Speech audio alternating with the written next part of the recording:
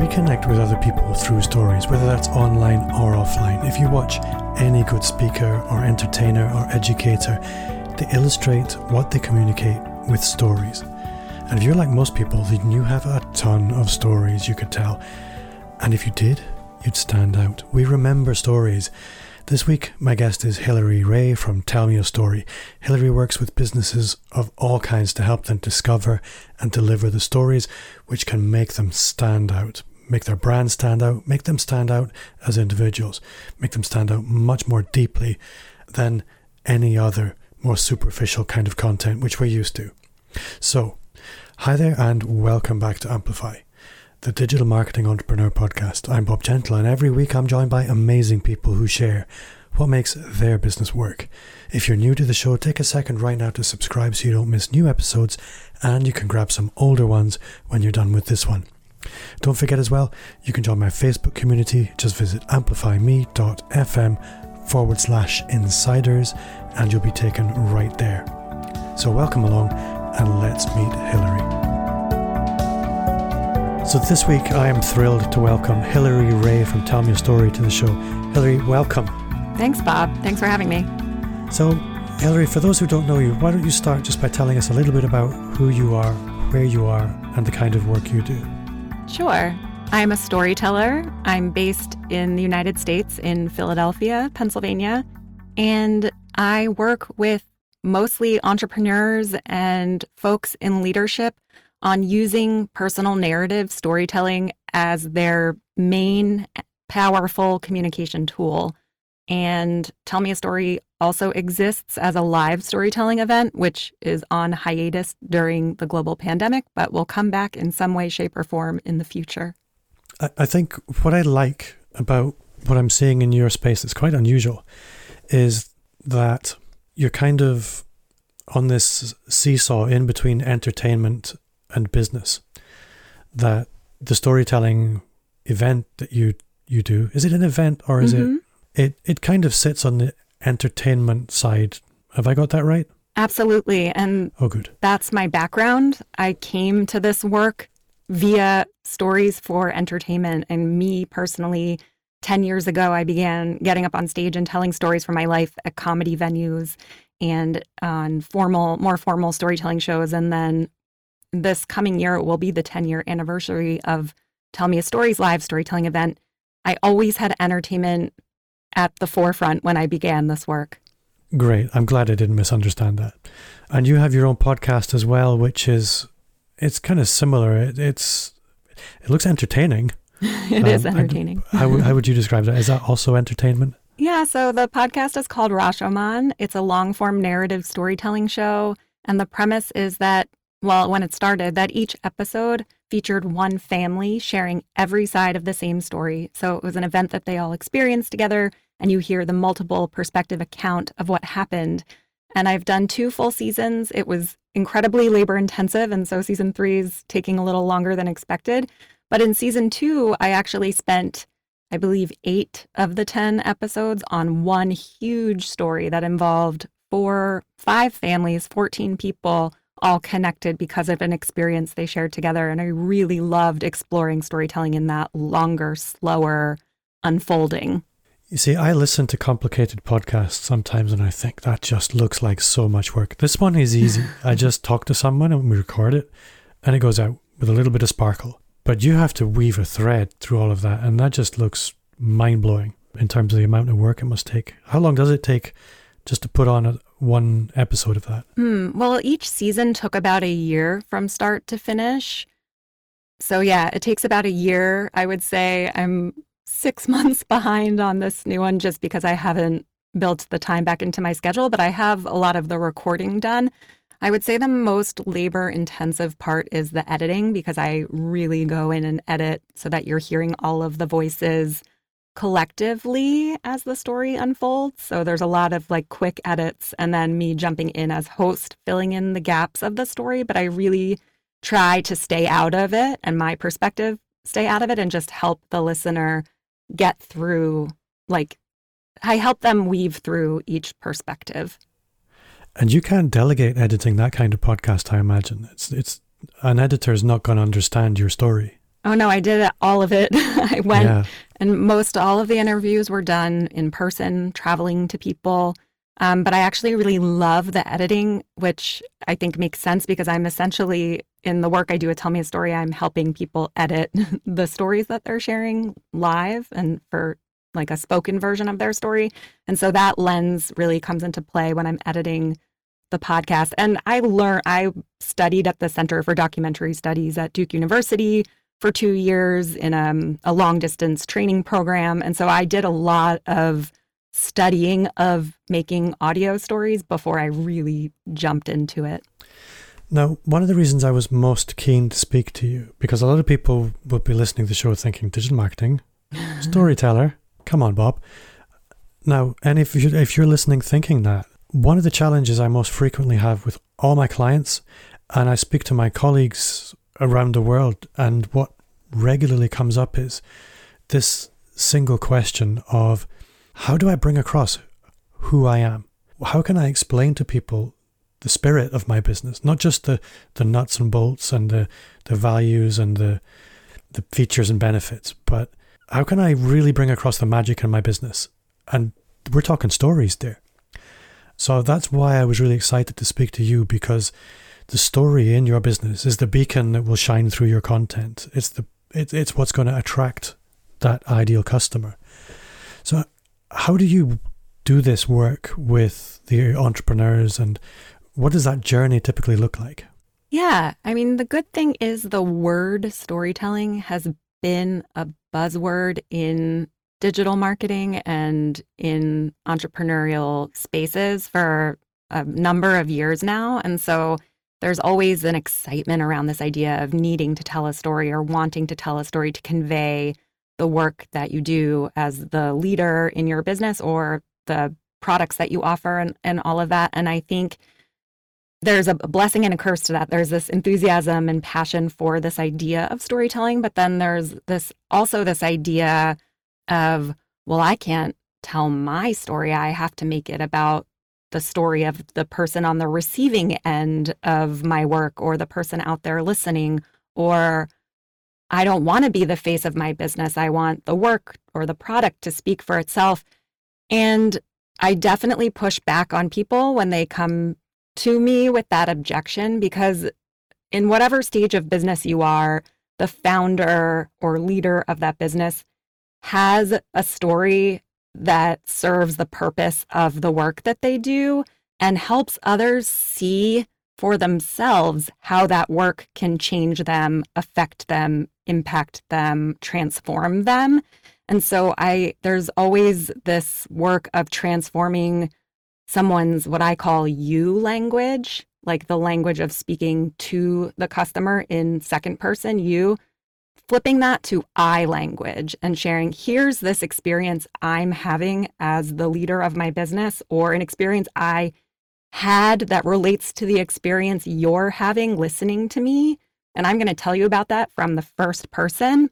And you're going to take what you want from that and do this little mind map in your mind and translate it to the experiences that you have as the listener. And to me, that is by far more impactful than this idea of talking at the person on the other end. That makes a lot of sense. And I guess what comes out of that for me is, a lot of questions, but one specifically is, how do you move people past the point of, I think most people, when they're looking at their story, they see a sea stretching back years into their childhood. There's an awful lot of stories within which there are some relevant business story landmarks. So one question is, how do you help people pull out the right elements to build their story? And another problem, I think, alongside that is, we have one identity of ourselves that we hold from the inside, but the rest of the world, and often those people who value us most, they see something completely different. So how do you cross that bridge from, okay, this is my self-identity. I know other people have their own ideas, but I don't really understand what that is. And then throw on top of that imposter syndrome and really fragile egos. How do you get people to the story that's going to serve them rather than the story that they think they need? I'm so excited that you brought it up in this way because this is exactly what I'm like talking about in my work and with my clients and in my newsletter and everything. So I'm very excited. I don't know if you can hear it in my voice, Oh, good. but I am. But I want to touch on that identity piece first, because this has been something that I've been exploring all year. And I'm actually in the middle of a research project around identity, which I can jump back into and explain a little bit more. But yes, so I think storytelling comes in three forms. I think there are the stories we tell ourselves. And when we dig deep down into that, I think that that is where the imposter syndrome comes in. And those quote unquote stories we tell ourselves are really self-limiting beliefs that can hold us back and don't have much truth contained within them. They're false narratives, I believe. So there's the stories we tell ourselves, and then there's the stories other people tell about us. And that usually comes in the form of assumptions, perceptions, receptions. And as the communicator, we actually can't control those narratives that are being formed about us from external places and sources. But then there's this third type of storytelling, which is the stories that you wholeheartedly want to share with other people. And those stories are the stories that will serve you in the present moment. And when you shift focus away from the worry and concern of how the story is being received, and you try the hardest to push aside those internal narratives that are self-limiting and can spark all of that self-doubt and imposter syndrome, when you really zoom in on, okay, here's what I want to share with people, here's why I want to share it, and here's how I'm going to share it, then when you do that and when you share those stories with your audience, the stories that are being told about you become more in line with your story and the story you're taking ownership over. And when you start to take ownership of your story, those self-limiting belief stories go away. I love that because it's very well aligned to something I try and get my clients to think about. And it's something I often have to come back to myself, which is there are stories told about us all the time. And the more visible you become, the more people tell stories about you. And you can contribute to that, or you can leave it entirely to chance and the whims of the psychological weather and the people who are telling those stories. And something I often come back to is this idea of trying to create your own legend in a very, not in a big-headed kind of way, but a legend is a story that lingers around after you're gone. Mm. And in intelligence circles, they talk about like a secret agent has to create a legend. This is an identity that they're going to live into. And that's something they have to quite deliberately cultivate in order that when they're out doing their spy stuff, people assume that, well, that's the guy who works in the supermarket. He's told me about what he's been doing there. You create, it's not in that situation, it's a false identity, but it's a deliberate and intentional cultivation of an identity through telling stories. So I really like that. One of the things, again, I'm particularly drawn to in your work is you're helping a lot of people, entrepreneurs in particular, move into being very visible and often like eyeball to eyeball on a stage. And one of the things I was reading on your website was about public speaking courses. That public speaking courses are great at teaching you the idea of public speaking, but they're not a great way to learn public speaking. And it reminded me a little bit of, it was one of my very early podcast guests, Philip Van Dusen. He has a very big YouTube channel, and I was sort of asking him, how do you become confident doing that kind of video? How do you get good at it? And he said, if you want to be a great tennis player, you can hire a great tennis coach, you can buy great tennis balls, get all the good gear, watch great tennis players, but until you start playing tennis, you'll never learn to be a great tennis player. And it's the same with anything, and including public speaking, but it's one thing saying that. How do you actually get somebody from, okay, I've accepted the idea of public speaking, through to knowing what they're going to be speaking about, to actually cutting their teeth and actually making a commitment there? Yeah, I think the key word is commitment, and I think it's making a commitment to yourself as the person who wants to expand the realm of visibility and putting themselves out there in a whole new way. I think it's making that commitment and saying, I'm going to wholeheartedly go for this. And if I fall flat on my face, that's fine because I'm all in and this is what I want to do. And then the spoiler alert most of the time is that you never fall flat on your face once you have the tools and the training to put yourself out there by sharing your story with other people. And the way I help people, once they trust themselves, continue to trust themselves and to continue to commit is when I work with folks, there's pretty much a 3-step process. And there's this deep brainstorming that happens at the beginning of the work. There's then this preparation and practice section, which is a lot of that practicing happens with me one-on-one. However, homework is always given of you need to tell this story to 3 people. Here are the parameters and how you're going to approach telling this story as you're practicing. Here's how you're going to do a self-assessment afterwards. So giving homework around that and getting people to really trust that they have to practice and keep sharing the story in a variety of ways to get it to the place that they want it to be. And then that third section of working together is strategy and performance.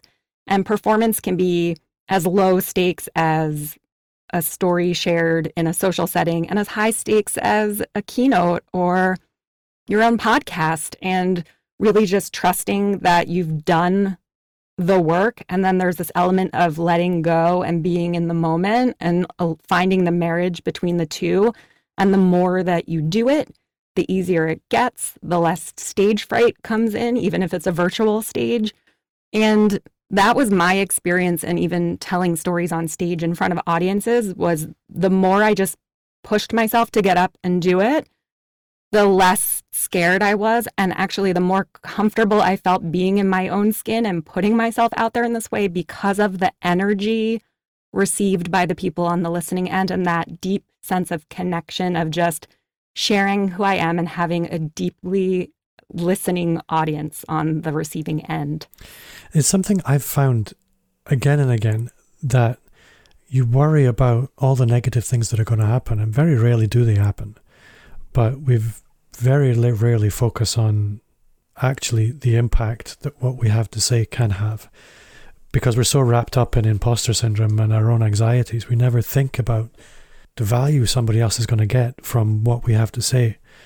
And a lot of the time as well, I find when you are doing any kind of storytelling or public speaking in particular, there's what you wanted to communicate, but then what somebody actually takes from that can really leave you surprised. You're thinking, I spoke for 20 minutes about, I thought I was speaking about one thing, but you're telling me you took something completely different that I'd never anticipated. And it's a magical thing, because once you start expressing yourself, and especially if it's in a nicely logical, practiced, structured way, these synchronicities can start happening that they can never happen in any other way. And one of the things, I ran a challenge in a Facebook group the other day, and I had to do some preparation. And one of the quotes that I came up with was from Seneca, old Greek guy. And he said that luck is where preparation meets opportunity. And that's your business right there. It's helping people be lucky. So I love it. I'm very enthusiastic about this. But the idea still makes me super anxious. So you've got the brainstorming at the beginning. You've got the execution in the middle. Well, I'm curious to know a little bit more about the brainstorming. How do you help people draw this kind of line through a story that takes you to a logical place rather than here's a random thing that happened to me? So I have a very specific framework for doing this and a very specific brainstorming process, but it's grounded in experiential learning. So a lot of the exercises are designed to where I give vague instruction up top to really let the person going through the exercise trust their gut and tap deep into their memory and their experience to see what comes out. And so there's a sequence of exercises like that that build upon each other. And then there's this moment of release where I say, okay, now it's time to write your list of 10. And so what the list of 10 are the 10 story ideas that are coming to your mind after doing all of this brainstorming work that might feel a bit wacky while you're doing it. But there's a method to the madness.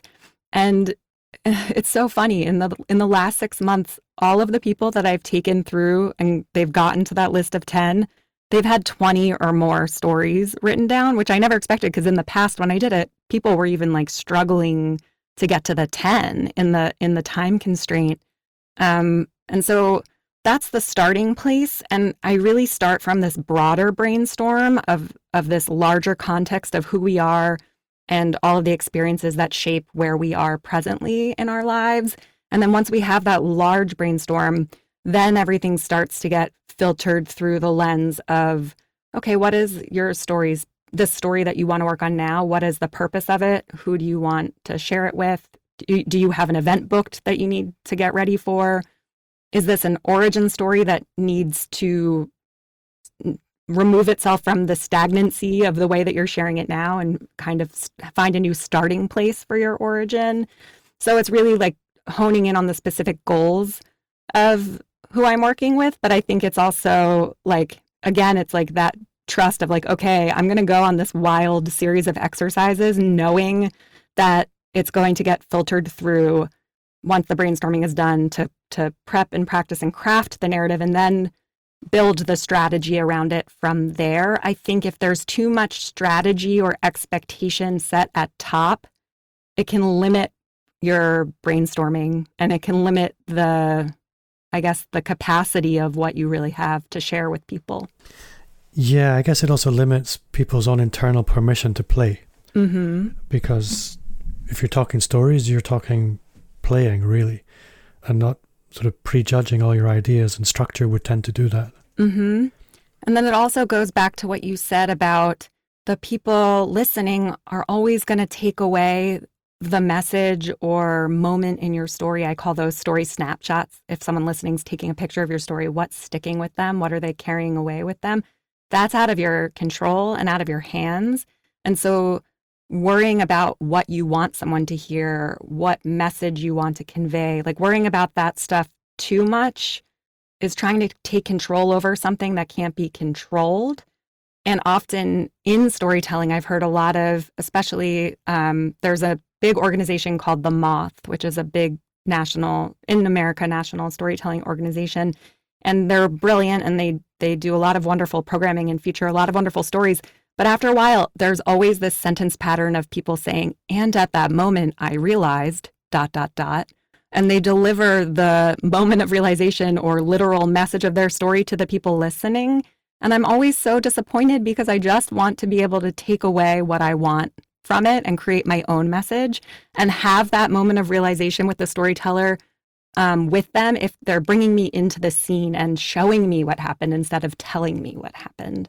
And so I think having too much strategy or too much focus on the messaging before you begin the storytelling work can hinder the impact and power of it. So when you're working with entrepreneurs, there's a spectrum of personalities from the very playful and open through to the very conservative and uptight. What do you call that? Reticent or... No, what I mean, I guess, is I'm stereotyping. Oh, I see what you're saying. But stereotypes are quite helpful. Mm-hmm. What do you find are the most common barriers people have to getting through this or giving themselves permission to tell the story? Yeah. So I think I love working with entrepreneurs because of all of the spectrum of personality types and energy that come with the territory. And I think part of it is identifying each individual's communication strengths and communication challenges. And I actually sit with people and create a unique set of story ingredients. So it's not your story has to have a climactic, like rising action to a moment of climax to a tied up bow, happy ending resolution. It's really, okay, what ingredients do you want to include? Are you someone that loves to share about your life with humor attached? Do you like to state things simply? Do you want to build curiosity and suspense within your story? And really identifying all of the elements that will serve each person and work on that ingredient list with them. And so there's that. And then there's also just the getting over the hurdle of, well, I'm not ready to tell my story yet because I'm not at my desired ending, which can often happen and hold people back. Like, oh, well, I don't want to talk about this moment in my life that I don't have clarity around, or I'm not like making 8 figures. This is like a fairy tale, like making 8 figures and like working on my laptop on a beach in the Maldives or something. Like, there's always like that end goal that a lot of us think we want or think we know think we're on the path to getting to. And so we want to wait until we've gotten over all the hurdles before we share the story. But actually, there's always an end. You're always at an end and you're always moving forward. So it's really identifying, okay, you're not in the Maldives and maybe you'll never get to the Maldives. So that's not an experience that's serving you. So what experience is serving you? Where are you now and how did you get there? Or what message are you trying to convey to your audience, and what story from your life really illuminates that bigger idea that you're bringing forth? And so I think it's that giving people permission to let go of the fairy tale ending, because that's boring and it's also never going to happen. I love that. And I think it's something that I meet all the time. That I was speaking to a business owner today. I don't normally talk about my business, but you would think my business is all about digital marketing. It's tech, tactics, strategy. But most of the time when we're talking about digital marketing, it's positioning. It's how can we make you visible with authority to the people that are going to be influential enough to make things happen for you. And sometimes I get, I'm too old. I don't look like a 35-year-old. I was speaking to a 35-year-old today who was saying people don't take me seriously because I'm not 65. I think it's really what you were talking about there, that your end point, you're never there. You have to make the absolute best of where you are right now, because right now it is the end of time as far as time is concerned. It's done today, and you will only ever find your opportunities today, not tomorrow or yesterday. So yeah, it's a bit of a ramble, a bit of an odd one, but it kind of resonated quite strongly with me that you're never ready, ever. Nobody I know in business would say they're ready to take their next step, but they step anyway. Yeah, and I think that's the important part. And I think you weren't rambling. I resonated with everything that you were saying. And I think I've made this in kind of a joking way to people in conversation, but I've said in the past that your only ending is death. And so why worry about wrapping everything up into a bow and really find, like, it's this idea of who do I want to become versus what do you want to be known for? And I like to focus on the what do you want to be known for? And that slight tweak in prompt really helps you dig through what you've already experienced to show people where you're heading versus the who do I want to become, which feels so fantastical or aspirational and kind of boring compared to talking about what you want to be known for. Yeah, you, but bigger. Yeah. So I'm curious to know a little bit about your business then. I think we've got a good handle on the value that you bring to the world and who you bring it to. And I totally get that. I think anybody I know as an entrepreneur would be excited about that. And if they're not, they should be. Yes. But how did you get to this point? Because you come from a sort of theatrical entertainment space. What's your story? Yeah. So my background is in theater, and I went to school for musical theater thinking that I was going to get up on a New York stage and be in musicals. And very soon into my 4 years in university, I realized that I wasn't comfortable in the skin of being a musical theater performer. And I think a lot of it had to do with my education, but a lot of it had to do with the discomfort I felt getting up and using my voice. And in a weird turn of events, I developed a crippling stage fright while in school for performing on a stage. And I really did lose my voice, sometimes physically, like my voice would crack when I was singing and I didn't understand why, or I would literally lose my voice. And I felt so uncomfortable. And so I took a step back from it, and not like, it didn't feel like I was like giving up on a dream. It was just like, okay, like what else is out there? And a few years came in between, but I eventually found myself on a comedy stage thinking that I was telling jokes, but really I told a full story from a beginning, middle, and end. And the first time I did it, I brought my own laugh track and I handed it, I think it was on a CD, like a boombox, and it was 10 years ago. And I handed it to a friend and I said, can you hit this every time you think there should be a laugh? And so people were laughing, but my friend also did that, which then became a part of the experience. And instead of it being an experience where I was like, oh, I'm comfortable because people are laughing and they like me, I was thinking, oh, wow, there's an exchange of energy here, and I'm just being myself. And I do like being in front of people. So how can I explore that more? And that's how the performing aspect came in. And I had this weird experience like a few years into that, where I was invited to tell a story on stage at a Victoria's Secret sales conference in Las Vegas. And I actually was invited via like a marketing focus group. And I never said, oh, I tell stories on stage. I just had a really good story to tell about shopping at Victoria's Secret. And so I was flown to Las Vegas and wined and dined and all the things. It was pretty amazing. And my goal was just to go there to get all the free stuff and to get the free trip to Las Vegas and to have fun telling a story on stage. And it was in this huge conference hall with 2,000 sales managers from all of the Victoria's Secret stores in America and all of the, executive staff from the company. And they had the whole conference set up as if it was like a lingerie fashion show. Like there were pink striped cylinders that we came out of, and we had Britney Spears microphones, and there were jumbotrons with our faces. We were wearing clothes though, not under like lingerie. But I told this story that I didn't really even care about. I knew it was funny. It was the story that got me the trip to Las Vegas, and that was the goal. And when I shared it on that stage, there was a standing ovation from all of the sales managers. And it was one of those light bulb moments of, whoa, this is a really powerful and effective communication tool. I'm very impressed with Victoria's Secret, looking back, that they were so savvy about that, and for however long ago it was.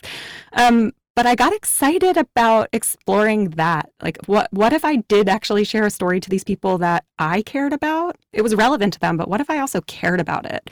What would that do? And the wheels were turning, because I did want to do storytelling. Like, I wanted storytelling to be my livelihood. I didn't necessarily want that to be a performance-based livelihood.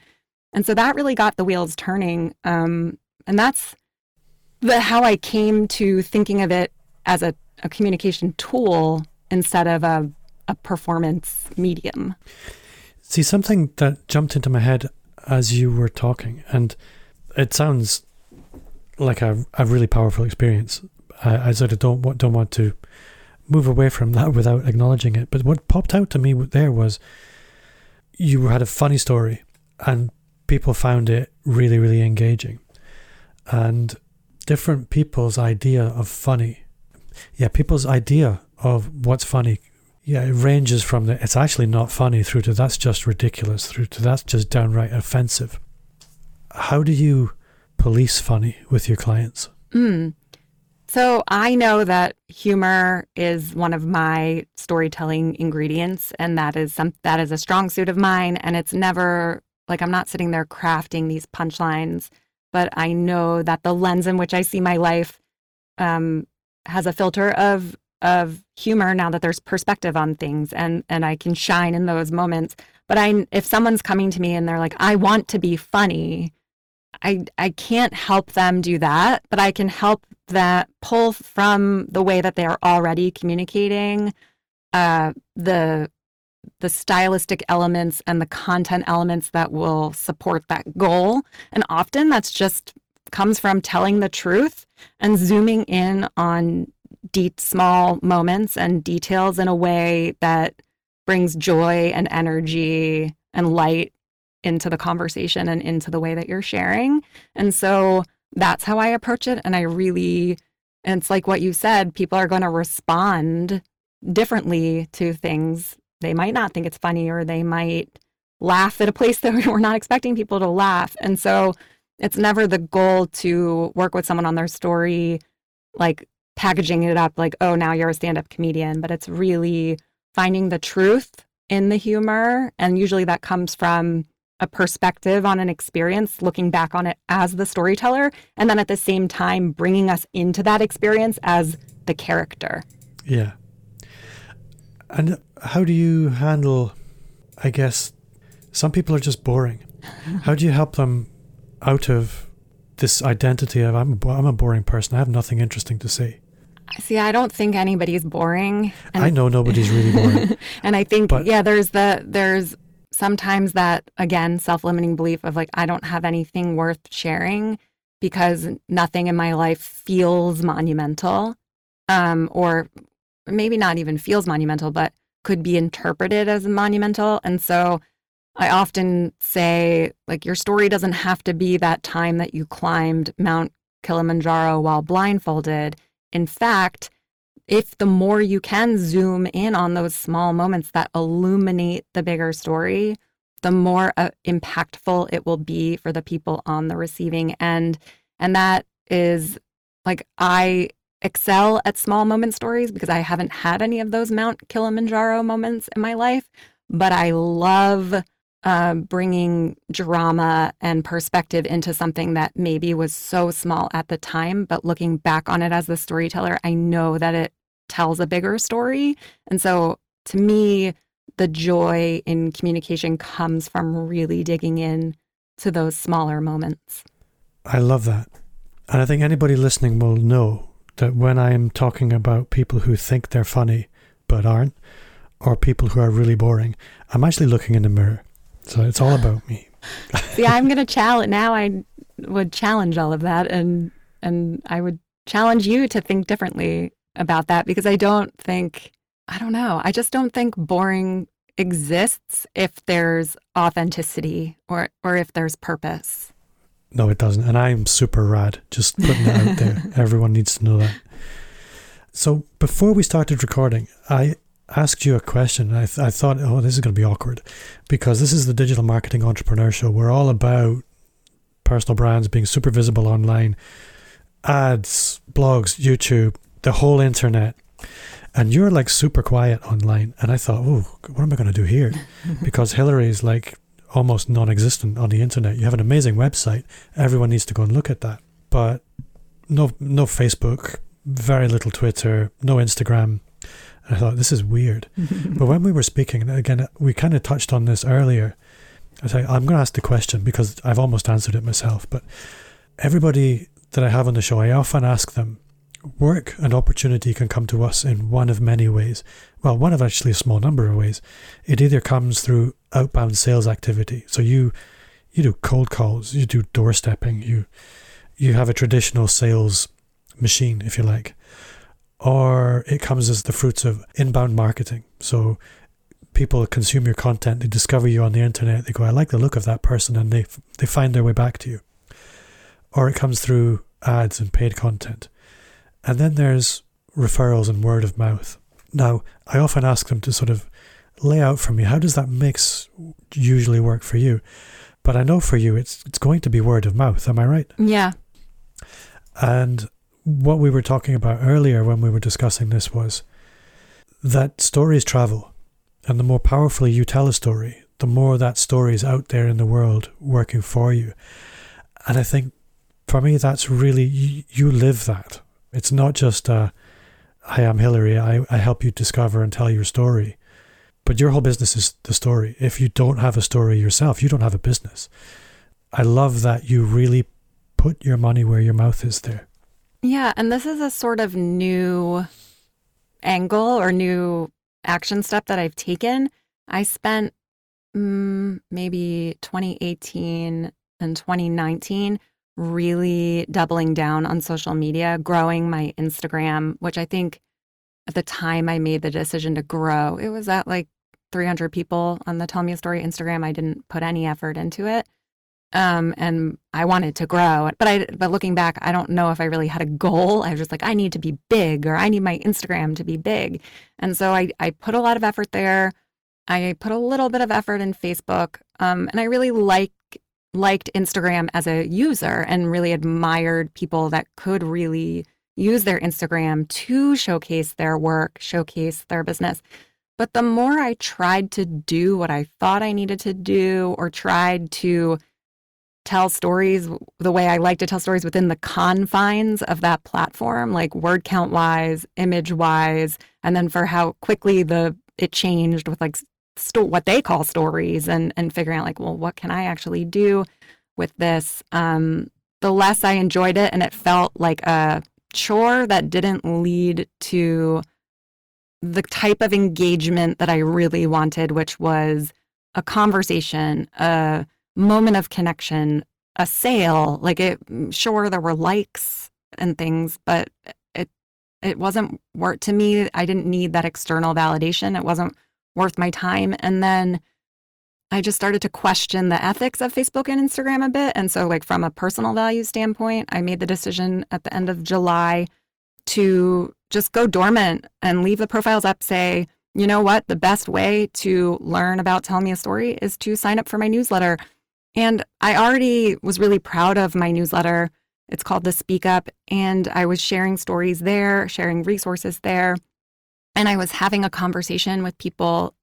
People would reply back and share things with me. And I found that really wonderful. And when I really looked at who was working with me, it was word of mouth. And a lot of it was like, I've been listening to your stories for X amount of years. I saw you speak at this event 2 years ago, and I wrote your name down on a piece of paper saying I wanted to work with you. And now I'm ready to work with you. And so it's a lot of like, it feels like a long game. But I know that I've planted lots of seeds just by showing up and sharing my story and sharing what I do, and that now it's up to the person to be ready and to commit and to trust themselves to do the work. Because I think it's fun, but it's also hard, and it's also like deep work, and you do have to go all in for it to get the results and to feel the impact. And so I know that there's that long game, and the Instagram, Facebook aspect, just I didn't have the energy to upkeep it. And then I didn't really believe in it personally. And so I've let go, and yeah, it's word of mouth. But again, yeah, I think my stories are traveling, and I share every week on my newsletter. I share a story. I share a communication tip of the week. I share a podcast episode of the week, like all things that are related to the work that I do. And I've been doing a lot of virtual workshops and presentations, like going in and introducing myself to new groups and communities. And it's funny with those too, there's connection happening in like if it's on Zoom, like in the private chat on Zoom. So people will be chatting publicly and sharing, but then there's all of this extra private chat that happens between me and the participants. And then in my mind, I'm like, oh, I hope that this is also happening from participant to participant, and people are connecting via story sharing and sharing more stories in these private, more intimate conversations. And to me, in the digital world, that is really exciting to me. And this is something I hear quite often from some people that you would think are pretty big internet people, that actually the story is really what matters. And a lot of them, the social media profiles that people see, that's the busy work. It's actually not that productive for them. They do it because that's just part of the routine. That's part of what you do. But what sells is their story. And I think a lot of people who don't find success online, it's not because they haven't got social media sorted out. It's because they haven't got these stories that really resonate with people. They haven't got their legend created. There isn't something out there in the world for people to look at and go, I love that. And I think we could all do with spending a little bit longer thinking about our stories, and hopefully some people listening will think they want to come and work with you to do that better. If they do, how would you like them to do that? Yeah, so I work with people all fully virtually now and fully in a one-on-one capacity. And I have 3 different Crafting Your Narrative programs. One is a brainstorming session. And so you leave with that list of 10, or maybe it's a list of 50, depending on how your brainstorming goes. And then I have a solo retreat, which is my favorite service that I offer, which includes that brainstorming, but then you really go deep with working on one story that meets your specific goals. And then while working on that story, you get all of the tools and skills needed to repeat that process for other stories on your list of 10, and really stories that can cross all channels, podcasts, getting up in front of an audience live, in person, in the room, or on Zoom. And then even, like, I think once people really have that story and they also really love social media as a marketing channel, then once you have that story, you can use all of your other social media tips and tricks to really bring that story to life in a cool way, or work with a digital marketer to really bring that story to life in the way that it needs to on social media. So I think that is exciting too, that it's not one or the other, but I think that there's a lot of the initial story work that needs to really happen and need to be done by the person whose story it is before it can go out into the world via social media. So anyway, that can all happen in the solo retreat. And then I also have a longer 7-month package for folks that are all in on their public speaking. They have a podcast. They're on other people's podcasts. They have a book tour. They give a lot of keynotes, all of that. So it's giving that ongoing support in that capacity. And if people want to find out more about you, where can they do that? So the website is tellmeastory.info, I-N-F-O. And there's a Work with Hillary tab right at the top of that homepage, and you can check out everything there. And Hillary, to bring things to a close, what's one thing you do now that you wish you'd started 5 years ago? I would say I trust myself a lot. Like, I wholeheartedly trust myself, who I am, and the work that I do, and my purpose for being here and, like, as a human. And I feel fully aligned. And yeah, I'm sure that that takes growth and aging and life experience to get there. But I would say 5 years ago, which is almost like just shy of when I went full time with Tell Me a Story as a full service communication business, I don't think I trusted my uniqueness and trusted my own perspective on storytelling. I was really scared that what I thought and what I taught and that what I believed in was too far out there and that it wouldn't resonate with people. And so it felt safer to blend in and to doubt that uniqueness and doubt that ability. So yeah, looking back, I wish I had just gone all in and trusted myself at the beginning, but I'm grateful for all of the self-doubt and I guess, yeah, like not so much imposter syndrome, but self-doubt or those internal narratives that might have steered me off course. I'm grateful for that because now there's stories I can share. And now I've really come into my own, and I'm sure that there's even more trusting and growth that can happen from here. I love it. Hillary Rea, you've been an awesome guest. I've had great fun. I've learned so much. Thank you so much for your time. Yeah, thanks again for having me. This was such a wonderful conversation.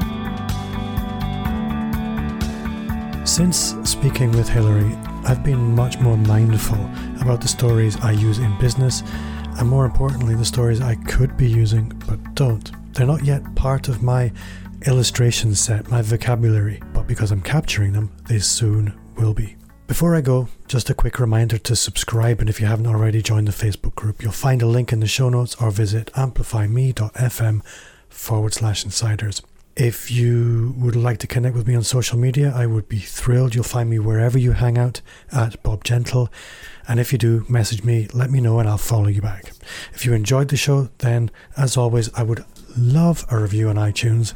It means so much to me, and it's also a great way to help me reach more subscribers. My name's Bob Gentle. Thanks to Hillary Rea for giving us her time this week, and to you for listening. And see you next week.